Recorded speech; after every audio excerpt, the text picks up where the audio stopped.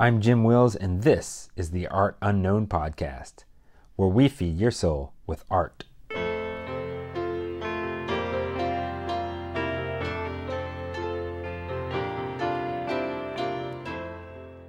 Your story and who you are and your journey as an artist is part of what's going to make your art valuable.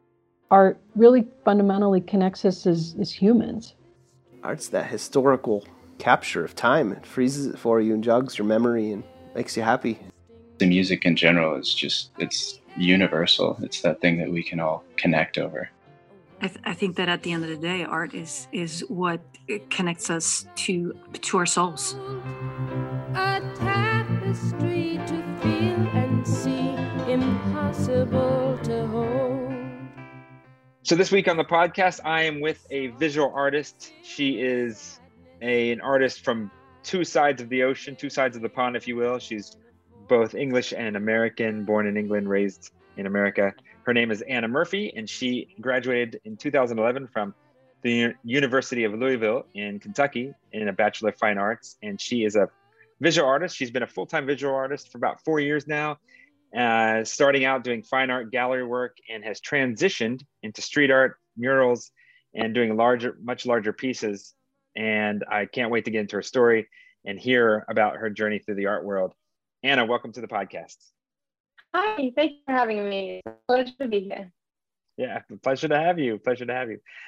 We start on every episode talking about an inspiration. And so I want to hear an inspiration from you. And it can be anything at all. You can talk about a piece of art, an artist, or you can talk about music, song, quote, a book, an author, a movie, anything that inspires you in your daily life or in your art that you carry with you. Yeah, so I think what inspires me most in my daily life is progress and growth and just thinking that I can be a little bit better than the day before. And whether that means in my gym, in my workout, or my health, and my food, or my business and my painting, or just the person that I am, like I always just want to keep growing, keep improving. And for me, the person that I become in my life and the way that I live my life, the way that I enjoy my life, that's the most important artwork for me. And I think for everybody.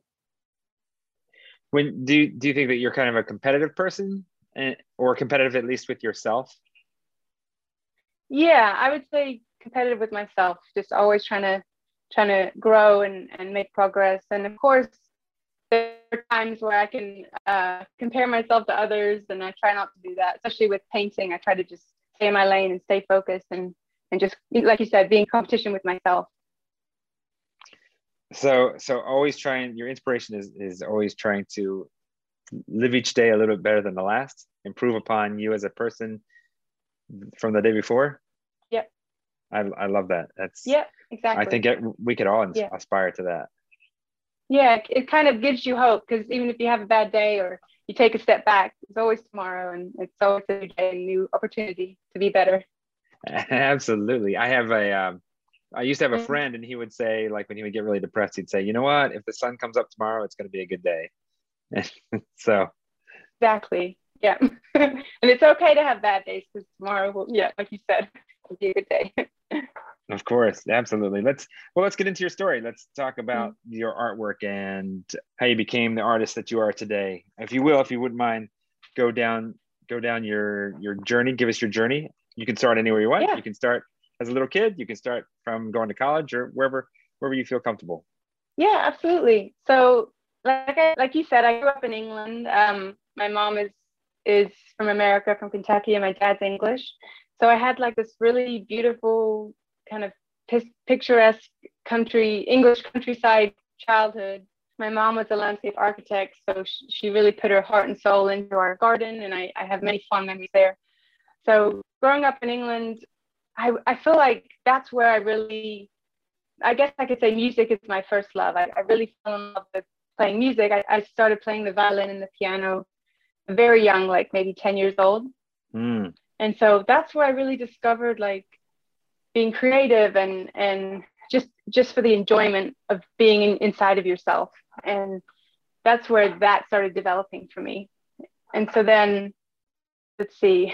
So then I moved to America when I was 13 in 8th grade. And I music has always been a part of my life, so I carried that with me. But then I started, that was the first play I was in when I was in 8th grade. I was Snow White in the Snow White, the Seven Dwarfs. And so then I got into high school. And I was in like every single play I could be in. And that was like my other passion. I just really the feeling of being on stage and moving people emotionally, and then having that connection with people. Mm-hmm. And so went through and I was into acting and music. I must have been about 15 or 16. I did a poetry workshop, and it was like over the weekend. And at the end of the workshop, we had like we presented our work, and the community came and the parents came, and I think it was like at a local library or something. And I remember that being a very important moment, because when I read my poem, I noticed somebody in the front row started having an emotional reaction and tearing up. And I remember that moment because it showed me that, art really has the power to move people. And I really wanted to stick with that and just tap into that, connecting with people in that way. It was very powerful for me. So I think it was my junior year in high school, I started drawing. And I'd always like painted and draw and like to draw growing up. My parents are both very creative and encouraged that. And my grandmother, she lived with us growing up for a couple of years, and she was a watercolor painter, and she would set up a little space for us to paint together. So that's I had very fond memories there. But even through high school, I never really thought I had any talent. I was like, okay, like this is fun, but I guess I got more praise with the music and acting, so I never really considered it to be where I would go with my life.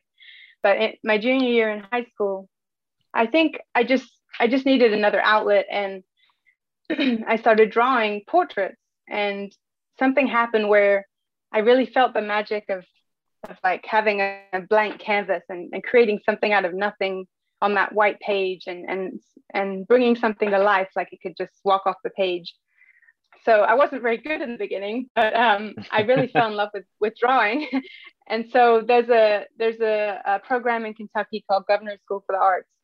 And I had applied the year before for acting, and I didn't get in. So I decided to apply again the next year for visual art, and I got in.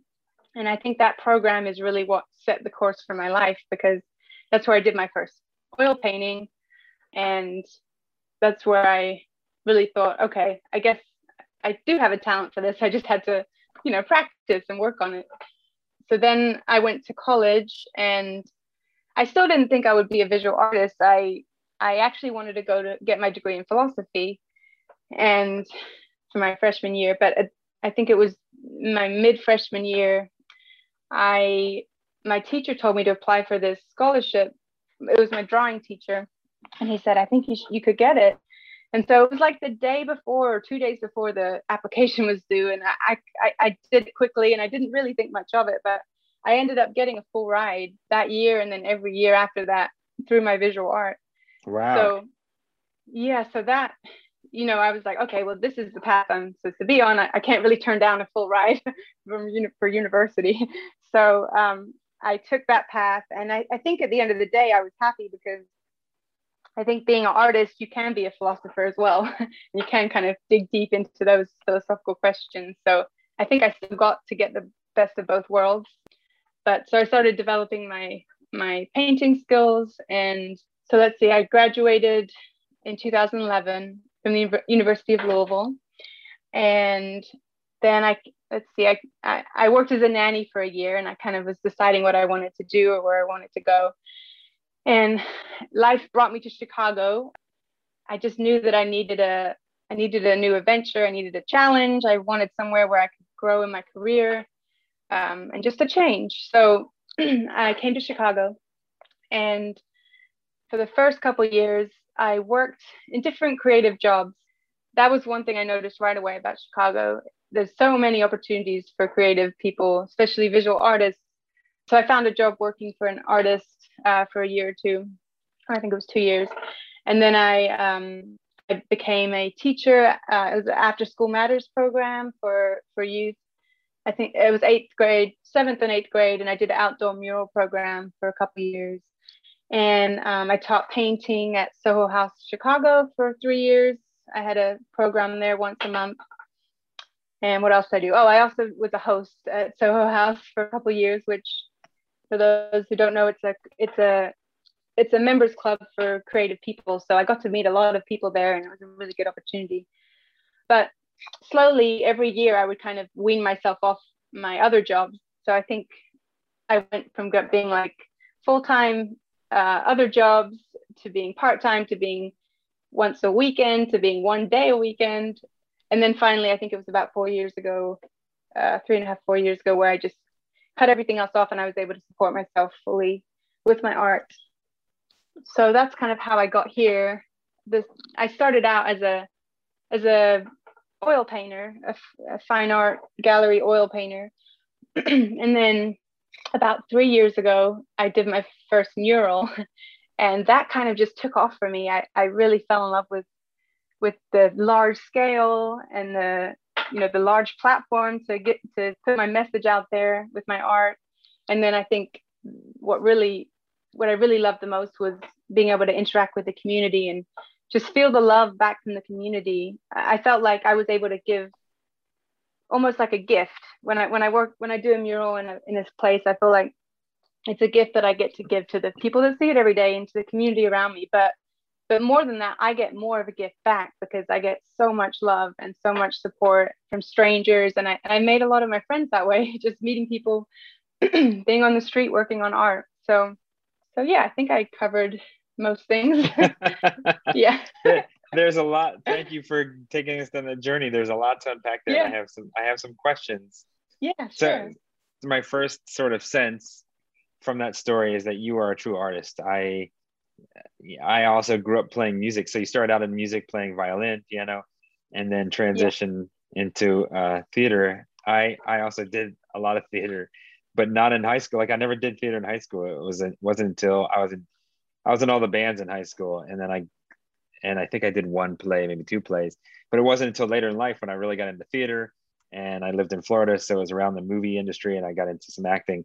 And I see that about you. Cool. You started to do theater, and you saw something you said earlier in getting into poetry, where you saw that art has the power to move people.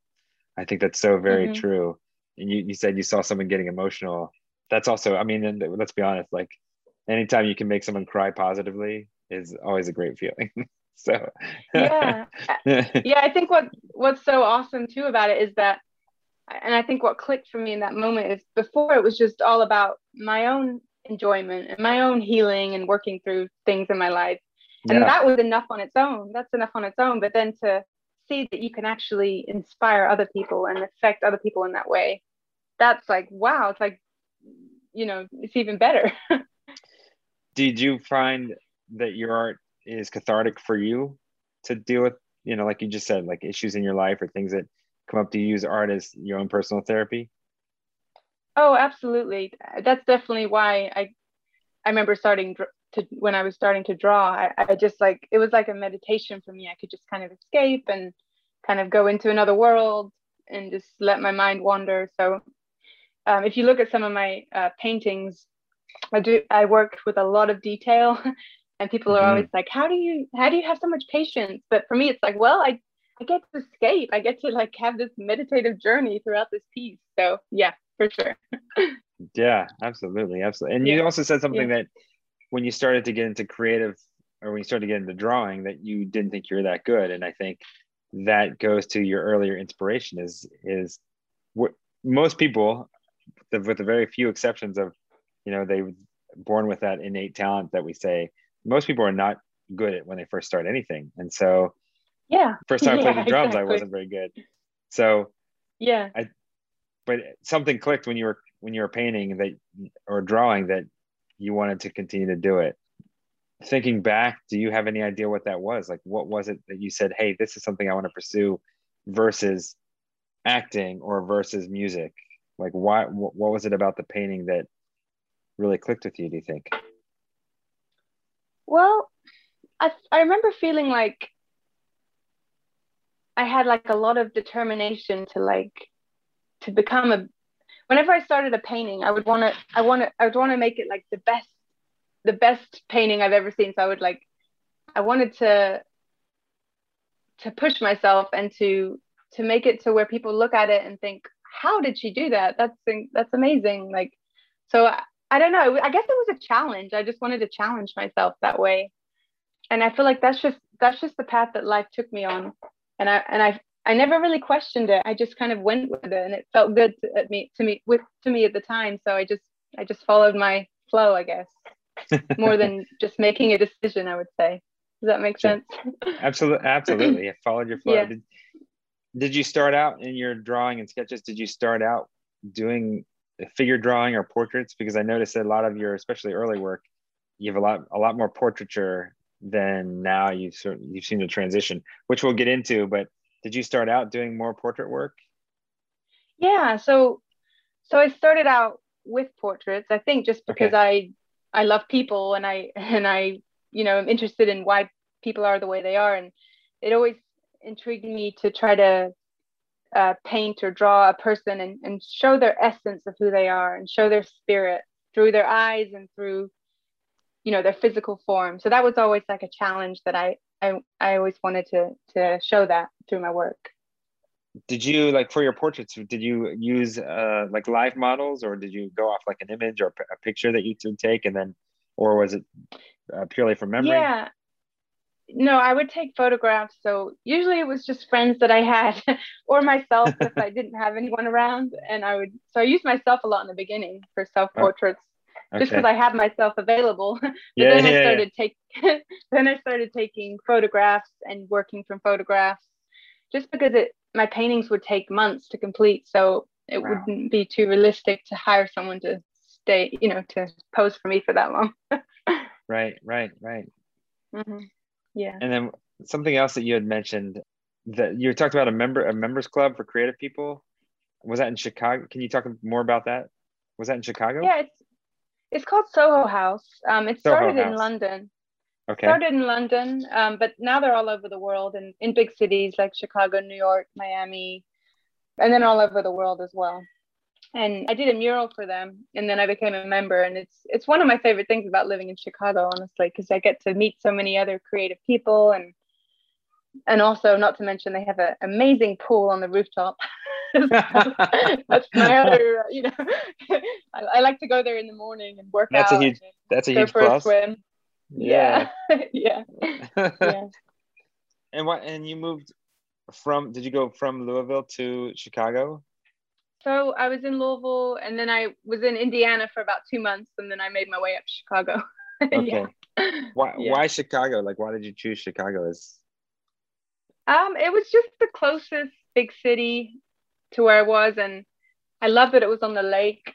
The lakefront of Chicago is just amazing. And when I first moved to Chicago, I lived in the River North neighborhood, which is downtownish, and then I worked in Pilsen, which is South Loop, a little bit west of the South Loop. So I got to ride my bike.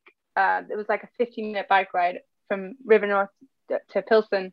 And every day I would just pinch myself, like, is this my real life? This is like, I feel like I'm in a postcard. It's so beautiful. And then ever since then, I just keep falling more in love with Chicago. There's just so many amazing things here, parks and people, such diverse people, and different kinds of friends that I've made from all over the world. So yeah, I really do love Chicago a lot. But I don't know if I'll stay here forever.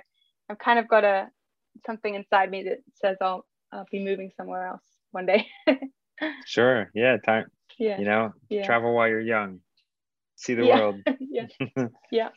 You could, and now that you're doing murals, you could do murals all over the world. Yeah. Yeah. True. I interviewed this artist, Acuda. I don't know if you're familiar with Acuda San Miguel. He's a Spanish artist, and he has painted literally all over the world. And he's done huge, like several 100-foot tall murals on buildings. And I first discovered him. He painted the roof, the inside of an old church in Denver that had been turned into the first ever. It was the International Church of Cannabis after weed was legalized in Denver, and they invited him to paint it.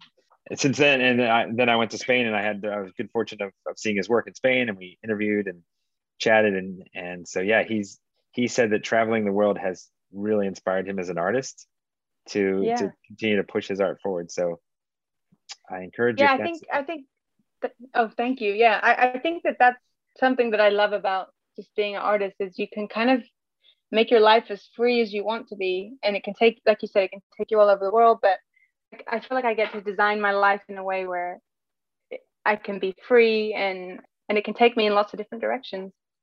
Oh, absolutely, absolutely. Yeah. Well, you talked about making that transition from having a job and working a more traditional job to being a full-time artist. And I loved how you said, well, you were full-time and then you painted on the side, and then you slowly transitioned to more part-time and painting more, and then only on the weekends, and then painting full-time, eventually painting full-time. What was it at that point? Like, what was the point where you said, hey, I can do this full-time, I'm going to quit my day job? Like I said, I kind of did it so gradually to where I was down to 1 day a week. So it really wasn't that big of a leap after I was only working 1 day on the weekend. Okay. You know what I mean? But yeah. I did have projects lined up. So I knew that I had work coming in, but on the other hand, it was still uncertain, and it still is today. I think the life of an artist it's a choice of, or it's a career of faith and trust, and you just have to kind of surrender and trust that things are going to work out and stay positive. And they have so far. Absolutely. I think as an artist too, it's to be a good artist, you have to be really successful in business as well, and money, and especially money management, because unless you have the good fortune of having the work continuously come in, there may be dry spells. And I talked to an artist recently, or at the beginning of this year, and he had a photographer, and he was so excited. We actually talked last year right before COVID hit, and he was so excited about all the projects he had coming up and all the work that he had and the events that he was going to, and he was super excited. And like I said, it was right before COVID happened, and then boom, and he was out of work for 11 months. His work was completely shut down, and I think that happened to a lot of artists, especially. So, did you have that happen to you at all? Were you a victim, if you will, or of the COVID, and if so, how did you handle that? Well, I did have I had like 2 big projects that were postponed. They're still happening, but next year, or one's happening this fall. So yes, I did feel that, but I was still lucky enough to have work that came in. I think I did 2 big mural projects during that time. Yeah. And then I also just tried to get creative. So I made my first prints, and I made a little print store online and started selling prints, and awesome. Just kept going, figured out what to do. Figured out what to do. I like that. You just persevered. Yes. Became a little bit better each day, as you said. Yes. Yes. And so you transitioned in styles, and I'm looking through your work, looking through, like, especially your Instagram. You showed, I mean, you have a great talent for drawing figures and for drawing still lifes, if you will. But your transition, your style transition from those and I don't know if this is your current style or if you're transitioning even away from that style, but you're in this phase of blue monochrome. I love it. Yeah. I think it's so freaking cool.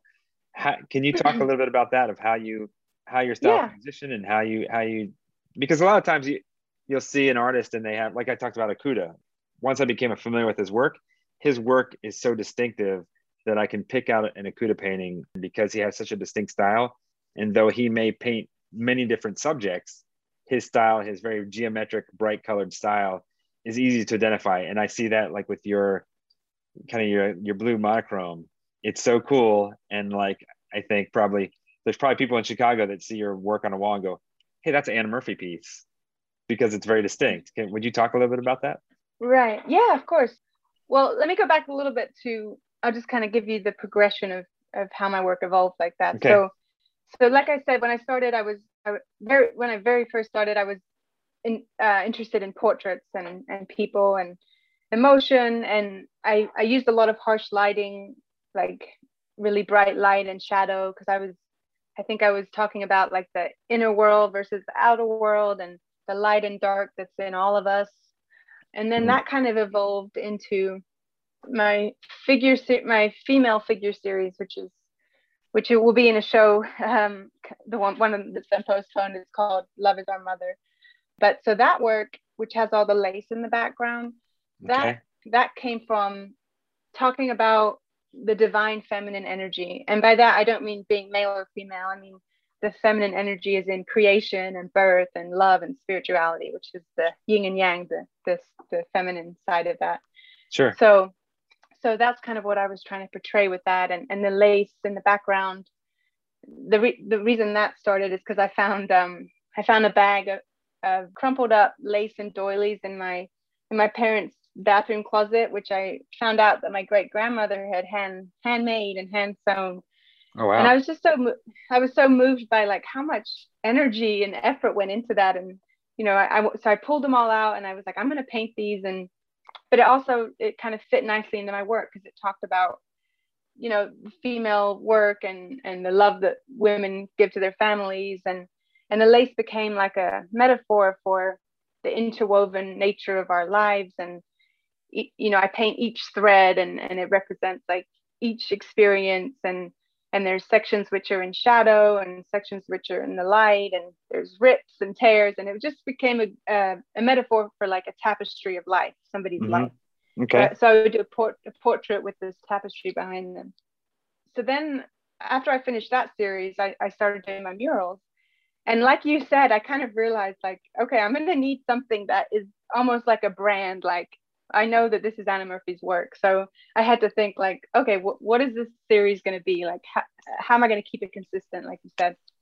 So I've always loved the cobalt blue porcelain ceramics, and I've always collected them. And I think it's because it reminds me of growing up in England and afternoon tea, and we have about 6 cups of tea a day, so it just kind of was nostalgic in that sense. And so I always collected those kind of vases and pots things like that. So then I got to thinking about how each culture has their own version of that blue and white porcelain, whether it's Asian, Middle Eastern, European, American. They all have their own style. So I thought, oh, this would be interesting if I kind of made my own style out of it. and I took it to a large scale, which kind of brings it to in a contemporary format because people haven't seen it at such a large scale. But at the same time, it's been in people's houses for like 1,000 years. I think it's interesting to me that it's remained in style for that long. It's still, you still see it in all the contemporary magazines and interior design. So that's kind of where the inspiration for the blue and white porcelain came from, or the blue and white painting. And then I saw these images of churches in Portugal, I think it was, or I think it was somewhere in Europe, of these beautiful churches with blue and white tile up the sides, and then they had these gold ceilings and gold accents everywhere. And I was like, oh, I love that color combination. So I started incorporating the gold into my work. And then I realized as I was doing that gold is also a very spiritual, transcendent color that's used a lot in energy healing and work like that. So it was very fitting for my message and sort of the divinity that I was trying to express in my work. So then the work, it still has that female feminine energy, but it kind of became more about Mother Earth as a whole, Mother Nature and her animals and plant life. So that kind of is my subject right now. And it's so funny because I was thinking about when I did my lace paintings, something that always popped in my head was when I was really young, I was like a little girl, my mom would sing to me before I went to sleep. And one of my favorite songs she would sing was called Tapestry by Carole King. And the only 2 lines I can remember from it was, my life has been a tapestry of rich and royal hue. And I would always think, yeah, this is like I'm painting a tapestry of someone's life. And then the other day I was thinking like, you know what? I don't know any other words to that song. I'm going to listen to that song and look it up. And I looked it up, and like in the next phrase, it says, a wondrous woven magic of bits of gold and blue. And I was like, wow. What? I wonder if subconsciously those words were floating around in my head. It was like a wow moment for me because I never remembered any other words. But yeah, that was pretty awesome. That is crazy. That is crazy. Yeah. That's crazy. Yeah. I was going to ask you what made you choose blue as the color versus, any red or green or yellow or any other color palette. Like, why did you choose blue? Yeah, well, initially it was because of the blue porcelain, the blue and white porcelain, which was just What's your a inspiration? look inspiration. But then it just fit really well because for me it represents the ocean and the sky, blue. So Sure. yeah, I just love that color. Okay. Yeah. Do they teach in art school? Because you talked about doing the portraiture and how you had like very harsh light. Do they teach Rembrandt lighting? Are you familiar with Rembrandt lighting? If they did, I think I forgot it, but I don't recall them teaching that. Okay. Yeah, I didn't know if that's something that's taught to yeah. artists or not. It's basically Rembrandt would paint in that style, and so that's where the term came from, where just a single harsh light. And it's something that's taught in photography all the time because we actually use light, you know what I mean? And so I just know, like, going through photography school, like Rembrandt lighting is a particular style. And I didn't know if it was taught in art school anymore, so just wanted to I'm sure they do. Maybe I wasn't listening on that day. And then the other question I wanted to ask, totally unrelated, is do you still do tea time? Do you still have tea 5 times a day, 10 times a day? Maybe like once or twice a day. But I have to say, during COVID, being home so much, we have drank a lot of tea, and I've turned my fiance onto it as well. He was never a tea drinker until now, and now he's like, "Is it tea time? Is it tea time?" Yeah. He loves it. And then I give him his tea and I don't give him the saucer, and he's like, "What is this? I need my saucer. I'm not a peasant." The saucer. It's funny, you've lived in America for a long time, but you've held on to a bit of your British accent. I can hear it in there. Well, a little bit. I kind of was putting it on in that last. Well, of course. Yeah, a little bit. Yeah. Well, your murals are great. How did you get into the murals? You were painting. I'm assuming, were you painting on canvases first?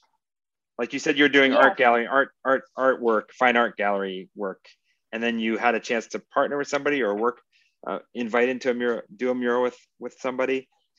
How did that go into them about that? I didn't really know.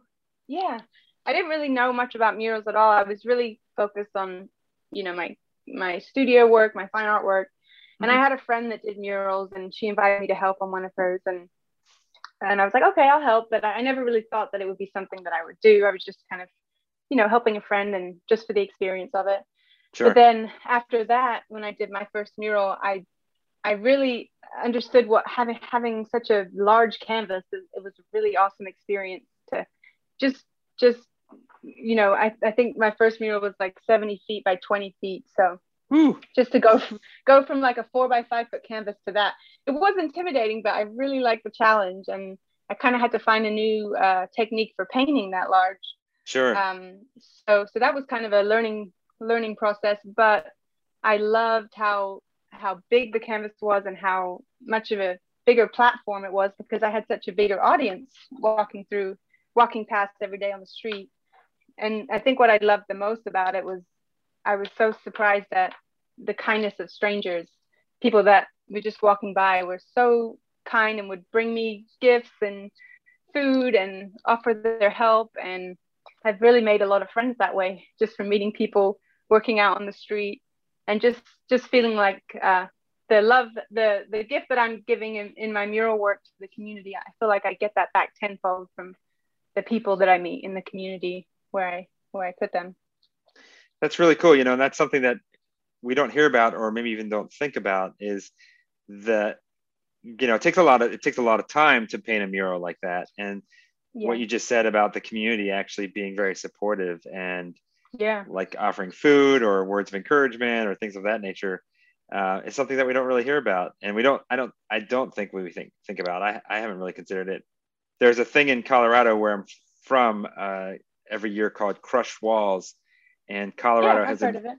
Okay, so Colorado has embraced street art, and we have our own River North area in Colorado. It's North Platte area, and they paint the alleyways. It started in painting the alleyways, like doing street art and murals in the alleyways, and that built out of, instead of people tagging, instead of having a lot of tags, they wanted to have more mural type work, and so Crush Walls built out of that, where they invite artists from all over the world and to come every year. I think it's in September, and come and paint. And there's several alleys, Yeah. and now it's expanded out beyond the alleys to the main streets. And so Denver has really embraced street art. So I love seeing that Chicago's the same way. It looks like Chicago has a ton of street art.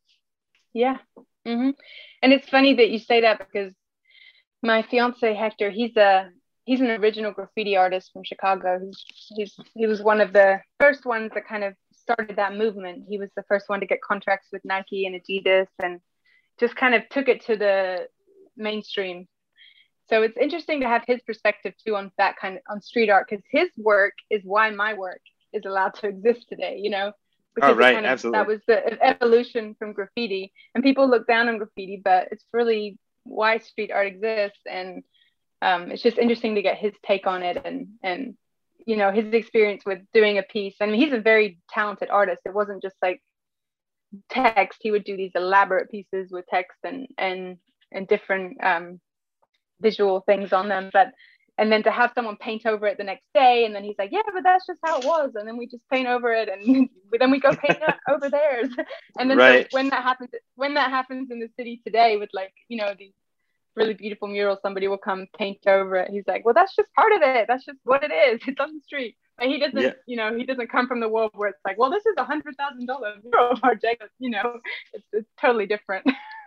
Yeah, absolutely. That's the same exact thing that Akuda said. And I interviewed another artist from Spain. His name is Spock Brior, and they both came from tagging. And you know, in Spain they have, like, all the businesses have shutters that they pull down at the end of the day and close. All the glass is closed behind a shutter. And so I think a lot of the tagging would come out of that, where at nighttime people would go out, guys and girls, whatever, they would go out and tag on those shutters. And he said that the street art in Spain developed, or in Madrid developed out of that, where businesses, instead of having somebody's tag on there, they said, hey, I'll pay you to create a legit piece of art on here. And that's where he actually got his start. And he said it took him 9 years to working before he finally felt like he was able to sustain himself as an artist. So the struggle can be long, but it's definitely worth it, I think, you know. Absolutely. There's no better feeling than feeling like you can give a part of your soul and, like, create something that wasn't there before, to leave, like, as a legacy. It's the most satisfying thing for me. For sure. That's awesome. As a muralist, as a fine artist, becoming a muralist, do you have that same feeling as Hector about, like, hey, if someone paints over it, it's fine, it's temporary? No. No, I mean I would hope that they wouldn't, and thank God nothing has happened like that. But I mean, he wouldn't wish that for me or for anyone, but, you know, that's just his experience growing up. Sure. Yeah. But he appreciates the mural world now, and as a business, you know, he helps me develop my work and business sides of things, so he understands now. Yeah. But even as a mural, don't you think, like, there's a point of time, like, it's up for a year or 2 years or some length of time, like, there's a point of time where, hey, it's okay to paint over that and put something new there? Or no? Yeah, I think, I mean, well, no, I think that makes sense, just to bring new life and new inspiration. But of course, there's some pieces that are very old in the city that I think are important, you know, especially in Pilsen. There's a lot of really old murals that tell a story from that time, and sure, I think we should respect. Yeah, you know, we were in New Orleans, and I'd gone to New Orleans, and after Hurricane Katrina, I don't remember the year exactly it was, but Banksy had, you know, I'm sure you're very familiar with Banksy. Yeah. Mm-hmm. He had gone to New Orleans and did a bunch of murals. You know, in his work, he always does it on, you know, at night, undercover, not ever commissioned. And several, I think there was maybe like 13 or 15 murals or something like that. Maybe it was 9 murals. There's several, and they all got covered up except for 3 of them. And 2 of them, the owner of the building actually put plexiglass over his mural because they didn't want it to be painted over. And what had happened is he had painted, and then it was there for a little while, but other artists, local artists, didn't like the fact that he was getting recognition for coming in and doing the work, so they would paint over it. But the building owners wanted to keep them. And I remember reading an article recently about one of the murals that would still exist. I think there's only 2 that exist on the street, and they had cut the plexiglass to paint the wall to cut so that they could, and to me, that's like the facing it, I mean, there's times where, it's appropriate to cover it up and put something new on there. And there's other times where like, let's keep, like you said, it's an important piece of artwork that talks about the history or the time. Why not keep it? Yeah. There's actually a hotel in downtown New Orleans that they have a big piece of wall that the owner of the building that Banksy had painted. It got painted over by, I think, several layers, and the owner of the building wanted to bring that Banksy back out, so he paid to have it meticulously uncovered and restored. And then this hotel has this big old concrete piece of wall in their lobby of Banksy, and they have sort of I've heard of that. Yeah, it's amazing. Yeah, amazing. And I think Banksy, he has that attitude similar to Hector of like, hey, art is temporary, and it's at some point it's meant to be covered up or destroyed. So it's funny. It's funny how there's both sides to that argument. Right. I think it's just people's own experience of how they grew up and what world they were in. Sure, absolutely. Yeah. How did you learn how to price your art going from a fine artist to a muralist? Like there's obviously very different pricing between that, and it's a question that I like to ask now, especially to established artists, is how do you figure out that pricing model? Well, first of all, obviously consider all the expenses, which with murals, the scissor lifts are usually the most expensive. Sure. Insurance and of course paint and sometimes a priming and sealing of the wall. So I figure out all my expenses, and then depending on the size, I mean, I have enough experience with different sizes now. I'm pretty good at just coming up with a number, but it just, after I take the expenses off, I just think, well, how much is it worth it to me to paint this wall? Because trust me, it's a lot of physical work. Climbing up and down that scissor lift about 25 times a day, because you got to step back and look at it from a distance. So really, it's just deciding what your price is, what's worth it to you to paint. And obviously that increases over time as you grow your name and your brand. And so I think, just slowly keep increasing it. And then once you do something for a certain price, you're not going to go lower again. You're only going to, go higher. Sure. And then just taking into account the square footage, and that's kind of how you can make a good estimate, I would say. A good answer. I think, well, it's your answer. It's your truth. Yeah. So absolutely. I hope that helps. Do you ever calculate in the time that it's going to take? Like, hey, I look at this mural and it's probably going to take me, X number of hours. Oh yeah. That's a good point. I mean, most of my large scale murals take about 4 to 5 weeks. So that is, that's a big part of it too. And when you say 4 to 5 weeks, how many hours a day is that? Would you figure that you're working? 10 to 12 hours a day. And then if it's not raining, I'll be out there 6 to 7 days a week. So yeah, it's pretty intense when I work on the big projects. Sure. Yeah. I had an artist that I spoke to once, and he did these large metal fabrication pieces. They're amazing, breathtaking. And he said that he goes on, he prices his art strictly on plumber's rates. And I was like, what's plumber's rates? And he's like, $75. That's expensive, right? Yeah, well, he's like $75 an hour. And one of these pieces might take me, several hundred, and like his pieces were $20,000, $30,000 because of the amount of time that he had put into it. I'm like, wow, like $75 an hour, $30,000, that's many hours. Yeah. But that was his simple formula. Yeah. I mean, that's what I tell like young artists that ask me about pricing work. I'm like, the first thing is you have to learn to value yourself before anyone's going to value you. Sure. Absolutely. So a friend of mine once told me, like, the only person that's going to decide if you're $1 million artist is you. You're the one that gets to put that worth on yourself and decide that. So obviously I'm not quite there yet, but that really changed my perspective. Like, okay, yeah, I do get to decide how much I'm worth. And if people don't want to pay it, then that's okay. I'll wait for the people that do want to pay it. So yeah, learning to value yourself as an artist is very important, I would say. Absolutely. I agree with you 100%. Yeah. And so on that note, and you said that's something that you talk to a lot about younger people, what is one piece of advice that you would give to someone who's starting out as an artist? Well, let's see. First of all, I would say, don't compare yourself to other artists. Focus on what inspires you and lights you up inside. and that's what's going to light other people up too. So if you stay only worried about what you think about the work, I think that's very important. I would also say working hard, people get praised in public for what they practice in private, and I spent many years developing my work. And sometimes when I wasn't making a lot of money, but I was in the studio every day practicing on my skill and my craft, and so when it was time to work hard, I was ready and I was prepared. So I would say that. And going back to the valuing yourself, it's to say something only takes 2 hours to paint or to create. It's not about the 2 hours, it's about all the years of work before that got you to that point.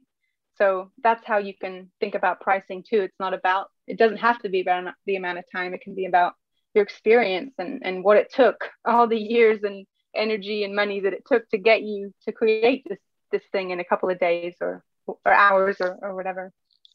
Absolutely. You had all the great points Yeah. there. There's a story from, I think it was Picasso. I'm going to botch it, but the meaning is there.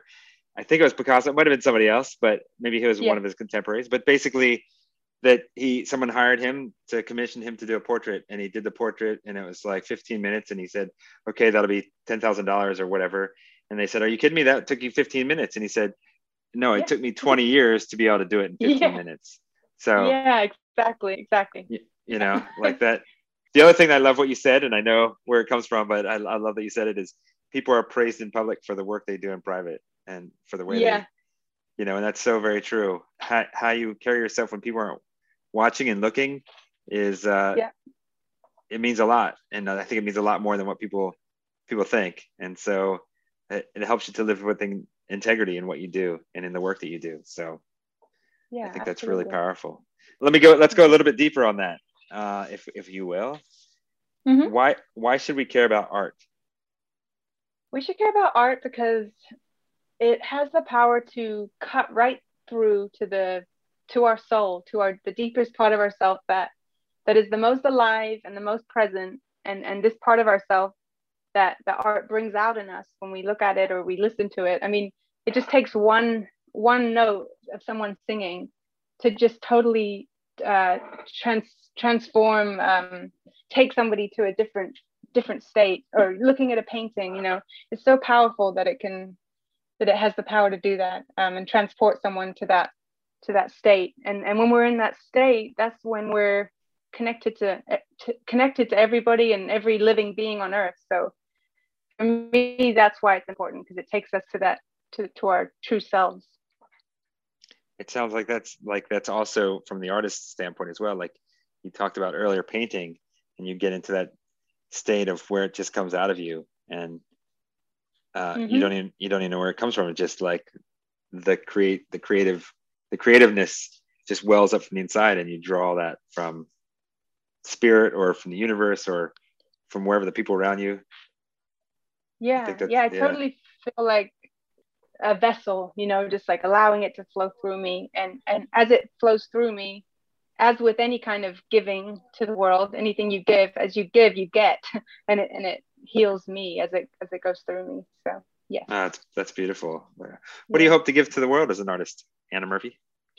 I hope to give to the world the beauty that I feel inside myself, and I hope to share that so that people can feel that beauty inside themselves. And I kind of like to think of it like, one candle can light thousands more. And it's that same analogy of like one apple seed, how many apple trees are in one apple seed? It's limited. It's unlimited. So I want to be that inspiration and that force for people to feel that inside themselves, I guess. That's awesome. Mm-hmm. That's awesome. Mm-hmm. Now you graduated in 2011. So did you go right from like high school to university to college straight through? I did. Mm-hmm. So I know it's never appropriate to ask a woman her age, but I'm guessing that puts you somewhere in your late 20s, somewhere around there. 31. 31. Okay, so yeah. You're not too far removed from that. So I'm going to back this question up a few years in age. If you had to go back, usually I ask it like if you had to go back to your 20-year-old self, but I'm going to say if you had to go back to your high school self when you're a teenager and you're involved in the arts and you're theater and you're transitioning from music to theater. And if you had to give yourself a piece of advice, one piece of advice, what would you tell yourself? I would tell myself to enjoy the process because I would get wrapped up in, achieving and making sure I'm doing everything on my to-do list correctly. And I think I'm really learning that it's not about that. It's about the journey. It's about what I was saying in the beginning. It's about the progress, and as slow as it is, like you got to enjoy every step of it. So that's the advice I would give myself. Oh, I like that. It's enjoy every step of it. Mm-hmm. I mean, that's it right there. Enjoy every step of it. Even if it's a struggle or a challenge, like that's part of the journey. So you have to appreciate it for what it is and know that it's gonna help you to grow and help you to get to the other side, which is gonna be even better. Absolutely. Oh, 100% agree with that. You have some murals here that you've done in conjunction with some other artists. So there's a mural that I see that you did that has, it looks like at least 3 of you with Oprah, and then there's you and definitely one other artist, maybe 2 other artists. Obviously it's something that you enjoy or you wouldn't have done it, but some artists are really like, oh, my art it needs to stand alone and stand out. Tell me a little bit about why you chose to do that and how you feel about that and that sort of thing. Yeah, well, it's interesting because I hadn't done anything like that until the last year, 2020. And then all of a sudden I had these 2 big collaboration pieces at the same, or one after the other. So for me, I did kind of used to be like a little bit controlling with my artwork and like, no, it has to be this way. I can't imagine collaborating with anyone else.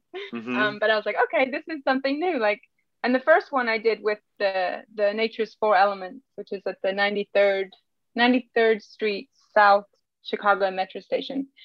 That one I did with 3 of my really good friends, which we all had studios in the same studio building. And so that was like, it was just fun because I got to be around my friends, and that was like a really good experience. And then the second one I did was the Oprah mural, which is in the West Loop of Chicago, which is on Green Street in between Madison and Monroe. And yes, that mural, I didn't know any of the artists going into it, but it was a good experience because I got to learn a lot about how other mural painters work, which, I didn't, a firsthand experience, which I didn't really know. So I learned a few things and just got to meet some really good artists and make some new friends. So that was a good experience. Yeah, I'd be open to collaborating again. But I think because I just did 2 big collaboration pieces, I think my next 1 or 2 will just be solo.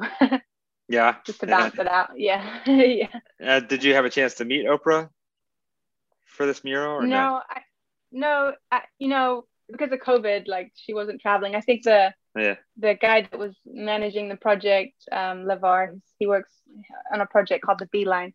He really did his best to try to get her to come, but obviously COVID, nobody was traveling. But she did send us a video thanking us and telling us how much she liked the mural. So that was really amazing. Oh yeah, that's nice. That's awesome. Yeah. Congratulations on that. That's totally cool. Thank you. As we begin to wrap up, well, first of all, I wanted to ask, how can people get best in touch with you or contact you? So I have my Instagram, which is at Anna P. Murphy, which is ANNAP for Patricia, Murphy, MURPHY. Okay. So that's my Instagram. And then my website is the same. It's annapmurphy.com. And then that has my contact, my email, if anybody wants to get a hold of me. I have some paintings and prints for sale on my website. Cool. Okay. So, yeah, those would be the best ways. Now, forgive me, but as beautiful as the name Anna Murphy is, it's not a super unique name. And when I first Googled Anna Murphy, there was a bunch of things that came up. But I will say, I Googled Anna Murphy artists, and it's all about you, girl. You awesome. And if you put a Chicago even in there, but like just Anna Murphy artists, the pictures are all you. You own, it's your Facebook, it's your Instagram. There's several articles about you, so you own Google as Anna Murphy the artist. So that's pretty great. Thank you. I didn't know that. Absolutely.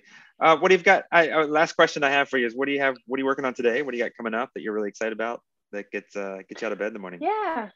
Well, something that's really exciting right now is my fiance Hector and I, we just got a new studio space and it's being renovated right now, but we're basically combining our spaces into one. And he's our artist fabricator, so he works with every kind of material you can think of: wood, metal, aluminum, fiberglass, anything you can think of. And so he creates sculptures and things that artists want to create but they don't know how to create. So having him in my studio together, we have some really exciting ideas. We're coming up with some sculpture pieces. So I'm actually going to try my hand at sculpture and kind of let my work evolve that way, which I'm super excited about because it's a totally new thing for me, new challenge, but it's staying in the same realm of the theme of Mother Earth and animals. So yeah, I'm really excited to share that. That's awesome. Yeah, good luck with that. Yeah. And new studio space, that's pretty great. I love to hear that. You. Yeah. Are you going to stick with the blue monochrome theme for a while, or? Well, I do have a couple more pieces that I've designed for that, but I have a lot of new work, which is different color schemes, but I don't want to give too much away, but it's kind of in the same realm somehow. But yeah, totally new ideas with some colors coming. So yeah, It's going to be evolving soon. That's awesome. Yeah. That's awesome. Yeah. Yeah. It's nice to hear that you continually evolve as an artist. This goes right back to your inspiration at the beginning of always trying to work on yourself and grow every day. And so, oh, sorry. Go ahead. No, go ahead. Yeah, I really try to be as creative as I can in every aspect of my life, whether it's like my home. I try to design it to be as inspiring and beautiful as I can. My closet, I have all my clothes color coordinated.